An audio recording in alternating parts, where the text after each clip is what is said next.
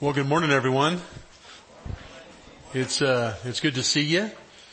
We're really glad that you're here today with us at Church in the Valley. And my name is Jeep Underwood. I'm the campus pastor here. We're really glad you guys chose to join us today. Today we're going to be beginning a new series called The Proven Playbook. We're going to be looking at we're going to be focusing on just the core relational values that we practice here at Church in the Valley. And they're really the values that really work in all the arenas of our lives. They're really just principles from Scripture on how life really works. And today, football season has finally started. That is something my family and I, we look for every year. When it's over, we can't wait till it starts, and sometimes there's difficult games and you're wishing it had maybe delayed a little bit. But one thing is we like looking at, we're really into USC football. My sons are really into, the Patriots and the Seahawks. And we've actually developed this interest recently in the New York Jets because of a certain USC alumni, who's now the, lead quarterback there. And so we've just been, been kind of interested there a little bit. But one thing you see with football and teams, you see that they really have a playbook of plays that they run. They have that's just really what their go-to, the things that they study, they practice so that they can really work together as a team. And, in football, you see the coach, the players, the quarterback will come over to the side and talk to the coach. In fact, here's a picture. You can take a look. Here's, just a quarterback coming over, talking to the coach. They got the playbook. They're trying to decide what they ought to do in the moment, what they're facing. And then on the field itself, go ahead and go to the next slide. You got guys, they actually have the playbook right there on their arm. They just keep it with them, so they just kind of keep track of what it is they need to do, what their options are, and there are things that the whole team has really developed. And, the different football teams, they have all kinds of plays that they run. There's some hopeful plays. I remember when I was a kid watching the Cowboys, and Roger Staubach came up with this phrase called the Hail Mary, where he just put it up, and it was kind of get everybody down there and hope we come up with the ball in the end zone. There's hopeful plays, there's risky plays. I remember my dad's favorite team when I was growing up was the Oakland Raiders. And I remember with one play, we were watching this game, and Kenny Stabler was the quarterback, and he's going to get sacked. It's like the fourth down, and it's like 2 minutes left in the game. They're behind. They need a touchdown, and he intentionally forward fumbles the ball. And you're like, whoa! And it was like he dropped the ball. And then one of the other guys comes along. They pick it up and they start to get hit, so they fumble the ball on purpose. And then another guy comes along and he kicks it, trying to grab it. And then one of the other Oakland Raiders jumps on in the end zone, won the game. Incredible play. Well, incredible risky play. It's like it was just total luck, but it was actually something that Kenny Stabler had always kind of in the back of his mind. He'd try. Next year they changed the rule. You can't do that anymore. So, but anyway, there's those kinds of plays. But then there's the trusted plays. There's the trusted plays that winning teams really rely on that really bring success. They're the ones that over and over again, when they use those, they really do bring success. And really, in life, it's really the same way. In life, we're always deciding what plays we're going to run, as we relate to and live with the people around us. We're always deciding how we're going to do that. As we live our lives, it's easy also to do things that are kind of hopeful and risky. Kind of like I hope this works. Or we do things that are kind of they're just risky things, and we just kind of hope that everything turns out okay. But we really need to have trusted plays, that we know will really bring success, that we just kind of begin to work into our lives. And so that our lives can really make some progress. And as followers of Christ, God really gives us our trusted plays in the Scripture. That's one of His main purposes in the Scriptures, is to really help us really know how to navigate our lives. Now, however, most people are just running whatever relational plays that seem to make sense to them in the moment. And, a place, you see this all over your life. All of us do. But one place that you can really see this is, if you go on jury duty. I don't know if have any of you guys ever had jury duty? How many of you guys have done jury duty? Yeah. So there's just quite a few of us. A jury is basically a room full of people with different agendas and looking out mostly for their own interests, and they just don't really want to be there to begin with. but they have a really important job to do. They have to find the truth in the matter and come to a verdict. So they have something they really need to do. Now, it's not really a team environment really to begin with, but they have to get something done. And I've been on a couple of juries. One was a pretty positive experience. The second one, not so much. We had, it was a criminal case, and it was actually a real simple case. It was, thankfully no one was really hurt, but a man was charged of assault. And when they laid all the evidence, it was like so clear. I mean, I don't even know why we had to get together. It was just, this guy, it was him, and he did it, and it was between two brothers. It was kind of a sad case, but it was just clear. So we come back to the room, we're going to do our jury stuff, and someone goes, has anyone ever been on a jury before? And I learned my lesson. Don't volunteer information if you're on a jury if you don't want to. And I just said, well, I was on one jury, and they go, you're the foreman. I went, oh, good. How do you do that? So if you've ever led a small group discussion where nobody likes each other, it's an interesting experience. But people, all different kinds of backgrounds. So anyway, we talked about the evidence for probably about an hour, and then had us vote, and we voted. It has to be unanimous in a criminal case. And so it came up 11-1.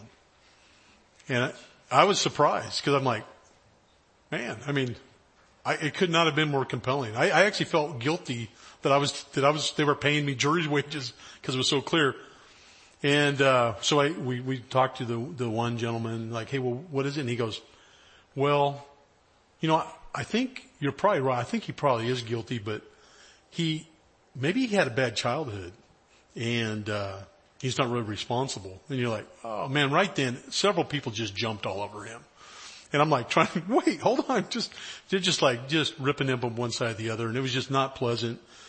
And so then I just spent some time just trying to get people just kind of being cordial with one another. And then I spent a little time talking to him a little bit. And I'm not going to tell you the whole story. I was trying to draw him out, trying to understand what he was thinking.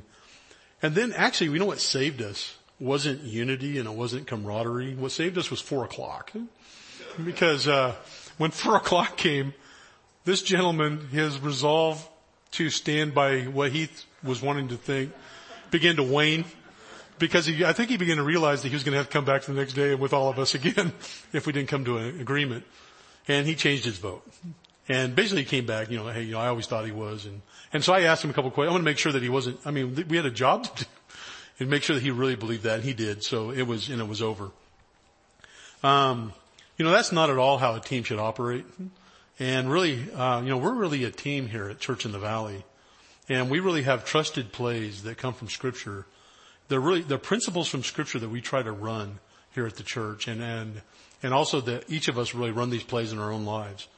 They're really applicable to every relational arena of our lives, in our family, in our work, at school, with our friends, here in the church life. And in the church, we really choose to relate to one another according to these principles, so that as a team we will have good relationships and really make progress in the mission that God's really given us.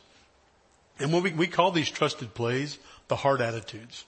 These are the heart attitudes. These are the plays that we really want to run in life, so that we really have good relationships and have good teams. Now, why do we call them the heart attitudes? Just real quick, the heart, when you look at that word in the Scripture, the heart is really, it's the real you. It's kind of like the cockpit of your life where you're making decisions and you're really deciding how you're going to do things. And the attitudes you choose in life really determine how you deal with people and situations in your life. And so those attitudes you choose really have a lot of bearing on how you really deal with people in the situations you're facing. And the heart attitudes that we're talking about, they're not just outward actions. They come from a desire to follow after God from the core of who we are. And so it's really a way of just taking scriptural principles and really putting feet to them so that we really live and act that way. So the first trusted play that we want to look at today, in the series is play number 1 is put the goals and interests of others above my own. Put the goals and interests of others above my own. This play is really described in Philippians 2, 3, and 4. I'd like to take a look at that real quick. Paul says this, he says, do nothing from selfishness or empty conceit, but with humility of mind regard one another as more important than yourselves. Do not merely look out for your own personal interests, but also for the interests of others. When you look at that word selfishness and what that really means in the original languages, it means like self-seeking, seeking your own agenda, maybe trying to get other people to kind of come along with what you want to do. And then that empty conceit is just like it literally means empty glory. It's just kind of an emptiness. So if our approach to life is consumed with our own agenda, and it really leads to just an emptiness. We might actually get the things we're aiming at, but we'll find out that they're just really empty when we get there. But if we, in humility, look out for each other's interest, what it does is it brings real unity to the team and real success to the effort. It brings real unity to the team you're in and real success to the effort as you begin to really pull together. Now that paints a picture very different from my jury duty experience. Very, very different. And in fact, we really saw this last Sunday when the power was out here in the auditorium. This is something, some of you may not have been here last week, but last week, some of our teams, some of our setup teams and the people that set up the things we're doing here this morning, they came in and they found out that the power was out. And what they did is they thought of the congregation. They thought of what needed to happen, and they put the interests of the overall congregation, all of us, above their own interests, and they began to really work hard to figure out how to deal with that. And, we were able to have church service last Sunday because of that. We had kids zone, and the classes were all down the hallway up there and out in courtyards, and we actually had sound outside. We had the chairs set up, shade structures that had to be brought from people's homes, and also the ones we had here, just to make sure that people were taken care of. It's kind of a hot day. Just really looking out for our interests. We really saw what this looks like here and how we operate here at the church. So what I want to look at today is how do you begin to learn to run this play in your own life? How do you begin to learn to run this play in your own life? And to start with, just look at the next few verses in Philippians 2, 5, and 8, where Paul says this. He just said what we just looked at before about putting the interest of others above your own. He says, have this attitude in yourself, which was also in Christ Jesus, who, although he existed in the form of God, did not regard equality with God as a thing to be grasped, but emptied himself, taking the form of a bondservant and being made in the likeness of men. Being found in an appearance as a man, he humbled himself by becoming obedient to the point of death, even death on a cross. He had an attitude of really considering others above himself. Not just in the sacrificial love that he gave when he sacrificed himself, but it was really the way he operated, the way that he lived. In fact, the first part of how do you run this play in your own life is you really have to love one another like Jesus did. You really have to love one another as Jesus loved people. And I want to take a look this morning at just a story in the scripture. We kind of look at a picture of how this really worked in Jesus' life. How did he really do this in his own life? And, it's a story where Jesus has just sent his disciples off in twos to have a ministry in the lives of other people in the different cities. He sent them out, and they come back to him, and they're really sharing with him all the things that God has done through them. They're really excited about that. They're really excited about what God's really been doing in their lives. And Jesus is really listening to them. So let's take a look, Mark 6, 30 through 32. It says, the apostles gathered together with Jesus, and they reported to him all that they had done and taught. And he said to them, come away by yourselves to a secluded place and rest a while. For there were many people coming and going, and they did not even have time to eat. They went away in a boat to a secluded place by themselves. So what you see is, Jesus gave them real time to reflect on the ministry they had. He gave them some feedback. They had a good time of sharing. And then he really saw that they really needed some rest. And so there's all these people around them, a lot of hubbub. And so he led them, got them in a boat, and they went away to a place where they could really rest. Now, that sounds really good, and it was very caring of God, very caring of Jesus really to do that. He's looking out for their interest. Then when they got there, though, let's look at the next couple verses. It says, the people saw them going, and many recognized them, and ran there together on foot from all the cities and got there ahead of them. So when Jesus went ashore, he saw a large crowd, And he felt compassion for them because they were like sheep without a shepherd. And he began to teach them many things. So, the crowd saw that they left. They left to get alone and get some time away. The crowd kind of sees, hey, I think I know where they're headed. And they run around and they go to the other part of the lake and they get there before him. And so what we don't see is Jesus doesn't get off the boat and say, guys, actually, we're here for a retreat. We're really needing some rest. And, maybe tomorrow. Maybe you guys can come back tomorrow. What he does is he felt compassion for them. And he felt compassion for them and he changed his plans. And he taught them many things. He changed his plans. He changed what they were going to do that day. And he began to really work with them. So one thing, like the next thing to just move into a place where you're really running this play in your life is just to move from selfishness to compassion. We really need to move from selfishness to compassion. The word for compassion in that passage we just read, it means it's a sympathy. It's a really deep empathy for someone else. It means you really care about people. It means their struggles really get to you. It means you begin to really look through their eyes. You begin to really see what it is they need. And so Jesus saw that they were like sheep without a shepherd and that they were really pursuing him. They really were sacrificing to spend time with him. They really were seeking him out. And it really he saw that through their eyes and he just really responded to that. Now, I'll tell you where I struggle with seeing other people and what it is they need to get done is when I'm driving. I don't know if you guys have any similar experience. Usually when I'm going somewhere, I got to get somewhere. And so I start driving and I'm like really focused and you got to get over and it's like people are in the way and you just gets really frustrated. And it's a place where I can really see the pride that I have. The pride that I have that I really want to get where I want to go. And my natural bent is not really to look to other people. And I've learned to do that more. A couple of years ago, a friend of mine, we were together and he was talking to somebody and he says, hey, this one day I was getting on the freeway and I was trying to merge on and no one would let me in and I looked over and I saw a Jeep and I thought, oh no, where's this story going? Was this one of those times when I was like I ought to be or one of those times when I shouldn't ought to be? And he says, yeah, Jeep he slowed down, let me in, didn't even know who I was. I went,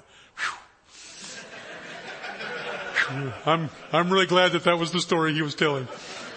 Because there have been times. And, having someone alongside you, my wife has been really helpful on this. Someone pulls in, I'll start, someone kind of won't let me in and then they start tailgating me after I get in and that's one thing that really frustrates me. And so I, just let off the accelerator and go, well, I'll give you something to tailgate. One time then Kate just said, Jeep, isn't that like taking vengeance? I went, what? Well, yeah, actually it really is. And so all right, and I sped up. And so actually, you know what? That stuck with me. Many times I'll catch myself doing something like that. Okay, man, I gotta really watch it. This pride is it crowds people out. That pride, pride, what it does is it deprioritizes the other people in the room. When you're full of yourself, there's really not any room for anybody else. So you really have to fight that pride. To move from selfishness to really empathize with people, you have to fight that pride that's in all of us and really adopt a humble attitude. And when you do, if you don't do that, what it does is it just cuts you off from the benefit of this play that we're talking about today, of really putting the benefits of putting each other's interests above your own. Let's say you're in a group of 10 people and everyone's just looking out for their own interest. Well, then you have exactly one person looking out for you. But let's say everyone in that group of 10 is really looking out for each other's interests. You now have 10 people looking out for you. And it's a whole different experience when other people are looking out for you and you're looking out for them. It's a whole different way of life. And it makes a huge difference in life. And it leads us to the next thing. As you do that, the next thing, as you want to build this into your life and how to run this play in your own life, is you need to bear one another's burdens. You need to bear one another's burdens. looking for real ways to serve one another and really help them with their goals. And when you begin to be able to empathize with people and see through their eyes, you actually get close enough to see how you could really help. And so when you get close enough to see how you can really help, then you can really do something to really help.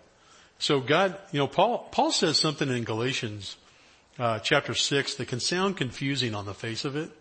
I'd like us to take a look at that. In Galatians, it's Galatians chapter 6 verse 2 and verse 5. He says this, he says, bear one another's burdens and thereby fulfill the law of Christ. And then the next verse is, for each one will bear his own load. And that can sound a little contradictory. One thing that really helps is you look at the meanings of those words. Like the word for load, the word he uses for the load that we carry it basically just means just literally something carried. It's kind of like, it's a word they use for the cargo of a ship, like just the cargo that you carry on a ship. It's the load of responsibilities that you carry in life.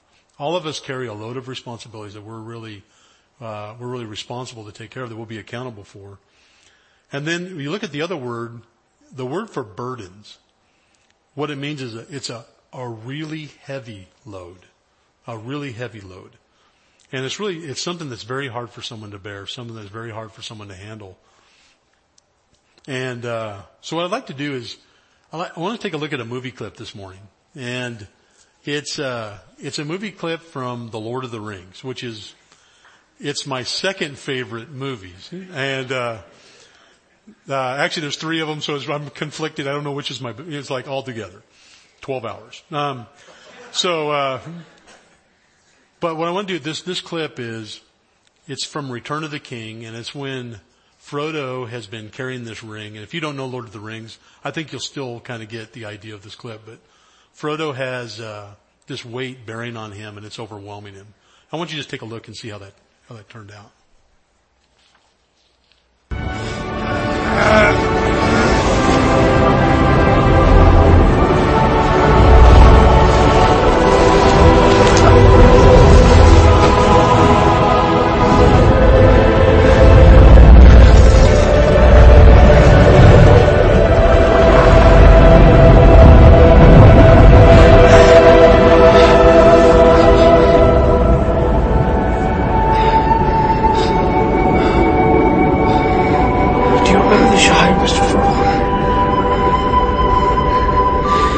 It'll be spring soon.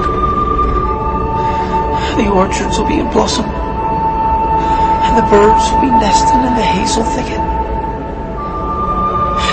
And they'll be sowing the summer barley in the lower fields, and eating the first of the strawberries with cream. Do you remember the taste of strawberries? No, Sam. I can't recall the taste of food. No, the sound of water.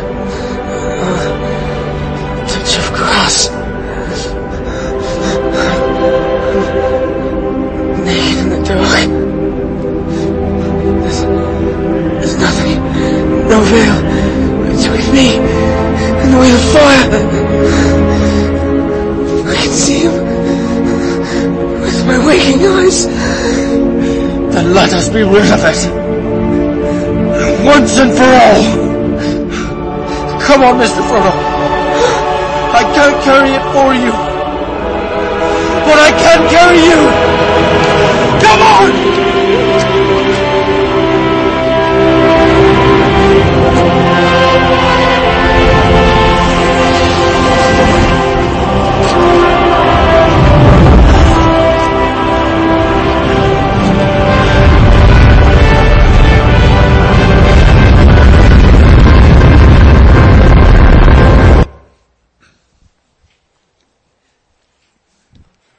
That's a great clip. He said, I can't carry it for you, but I can carry you. I just think that's just a perfect picture of what Paul was talking about here. Is we have things we have to carry. But when someone we know, someone we need that's in relationship with us begins to carry more than they can handle, or we just find ways we can really help them, And what it does is it builds our relationships, and it really gets the job done. It really makes progress in the goal that we're trying to get to. Bearing one another's burdens, it doesn't mean that you let someone freeload in life by handling all their responsibilities for them. Each person on the team really has a role to play and a load to bear. That's life. That's the way it's supposed to be. But it does mean that you sacrifice for them and serve them when the load gets too heavy. You know, there's a person I know at work. We were talking one time, and we're talking about moving people. I think I just helped somebody move or something. He goes, I have a policy. And I said, oh really? He goes, I don't help people move. It's my policy. I went, okay. And he was like dead serious about it. I'm like, okay. He goes, yep. If there's an email with that in the title, I just don't read it. I don't help people move. I went, and I thought to myself, well, that works real great if you never move yourself. You know, it can get real lonely, when you actually need someone to help you move. But then as he said that, I was just thinking about one thing that came to my mind. So one thing that came to my mind was, 4 years ago, we had to very quickly move from the house we'd been renting to another house. And it was abrupt, and God really provided us a house amazingly, but I wasn't able to seal the deal until about 4 days before we had to move. And it was really weighing on me, trying to figure out how to make all this happen. And I just didn't even know if I was going to have a house till 4 days before I had to move. And so God really brought everything across the finish line, and I was able to seal the deal. And I sent an email out to many people here in the church and just said, I'm sorry this is so late notice, but I kind of explained why I didn't have there's no way I could have not done it that way. But if anybody has any time, could you help me move this weekend? And I'll tell you, that day, 34 people showed up. And what had been weighing on me was done in 3.5 hours. And it was just huge. And I remember when we're moving in, the owner of the house we moved into was there, and he came out and he looked at me and he goes, you know all those people? And I said, I do actually. They're part of the church I go to. And he goes, wow. He says, I can't think of 2 people that I know that would show up to help me move. It was just a statement he made, and it resonated with me, and I just thought how grateful I was to just have this group of people that really, really care and really help. I mean, that's really a picture of what this looks like. If you saw, think through like the people that are living around you, the people that you're relating to. If you were to see through their eyes what they're facing, what are your kids facing right now that you could really help bear with them? What's your husband or wife facing right now that you could really help bear with them? What are your friends at school facing right now that you could really bear with them? What are your coworkers facing that you could really help bear with them? And then, what are some people around you here at the church? What are they facing? What is some way you could really bear with them? It makes all the difference in the world when we all begin to be thinking like that and begin helping one another. It makes all the difference. Several years ago, just kind of give you just a picture of how I've seen this work in one particular arena. Several years ago, I was given the responsibility to lead a large flood control project in Tucson, Arizona. This was quite a few years ago. I was a lot younger than I am now. And it was the first time I'd led anything that complex. It had environmental restoration as part of it. It had recreation, and it had flood control. All these things I had to learn. So I had a bunch of agencies that were involved. But the 3 main ones were Pima County Flood Control District, the City of Tucson, and the Tucson Unified School District. Because the school district was going to provide some property we're going to use for one of our detention basins. And so we got all these folks together, and then we also had our own Corps of Engineers team that worked together and had this big room. We started these monthly meetings in Tucson to work through the design of this and the coordination of this. And the first meeting we have, I saw Tucson Unified School District was over here, Pima County was over here, and City of Tucson was over here, and they isolated from each other. And we got done with the meeting, and I was just like, man, what why was there so much space between everybody? And there was a guy that told me, he says, you know what? Nobody here gets along with each other. I went, oh, good. I was kind of hoping. Said, nobody here gets along with each other. In fact, each of these agencies have their own agenda, and a lot of their agendas just don't work with each other. And there's also I found out that Tucson's a very political city. So there's this political undercurrent of everything, but as these different agencies related to each other. And we also, to add to that, our environmental compliance person on the Corps side was very adversarial. They were just like, every meeting they were just like, they had things they wanted to make sure were done, and it got really adversarial. And I had my own agenda. I wanted to try to get this project designed and done. And so what I found, I got really frustrated for a while. I got pretty frustrated for a while because it was like when worlds collide. It was just like I had my agenda, they had their agenda, and trying to figure out how to go through this. And then I began to approach it differently. I began to think through the lens of what we're talking about today, of just this play, of just putting the goals and interests of others above your own. And so what I did is I met with the environmental compliance person individually. We just talked. And I listened to everything she had to say. I just kept asking her questions. And I really listened to what her concerns were. And what I found is that she had this real fear that we were going to run roughshod over all the environmental commitments, and she was going to, and we just weren't going to care about the things we needed to do. And so when I began to understand that, I told her, I said, well, I'll tell you, I'll make a commitment to you as the lead of this team that we will meet every one of these environmental commitments, and I will make sure that it does not get lost at all. And then what I did in the meetings is I just created some space, conversational space for her to get her parts out and the things she was concerned about in the whole big meetings when we had every month. And then as we're in those meetings, I began just trying to draw out from Tucson Unified School District what their main concerns were, what it is they were trying to get done. And then I did the same with Pima County and with City of Tucson. And I just created space in the meetings where they could really bring those things up, and we began to put those on a list with everything. And we treated all those as very important things as a team. And what I began to notice is that they actually began helping one another.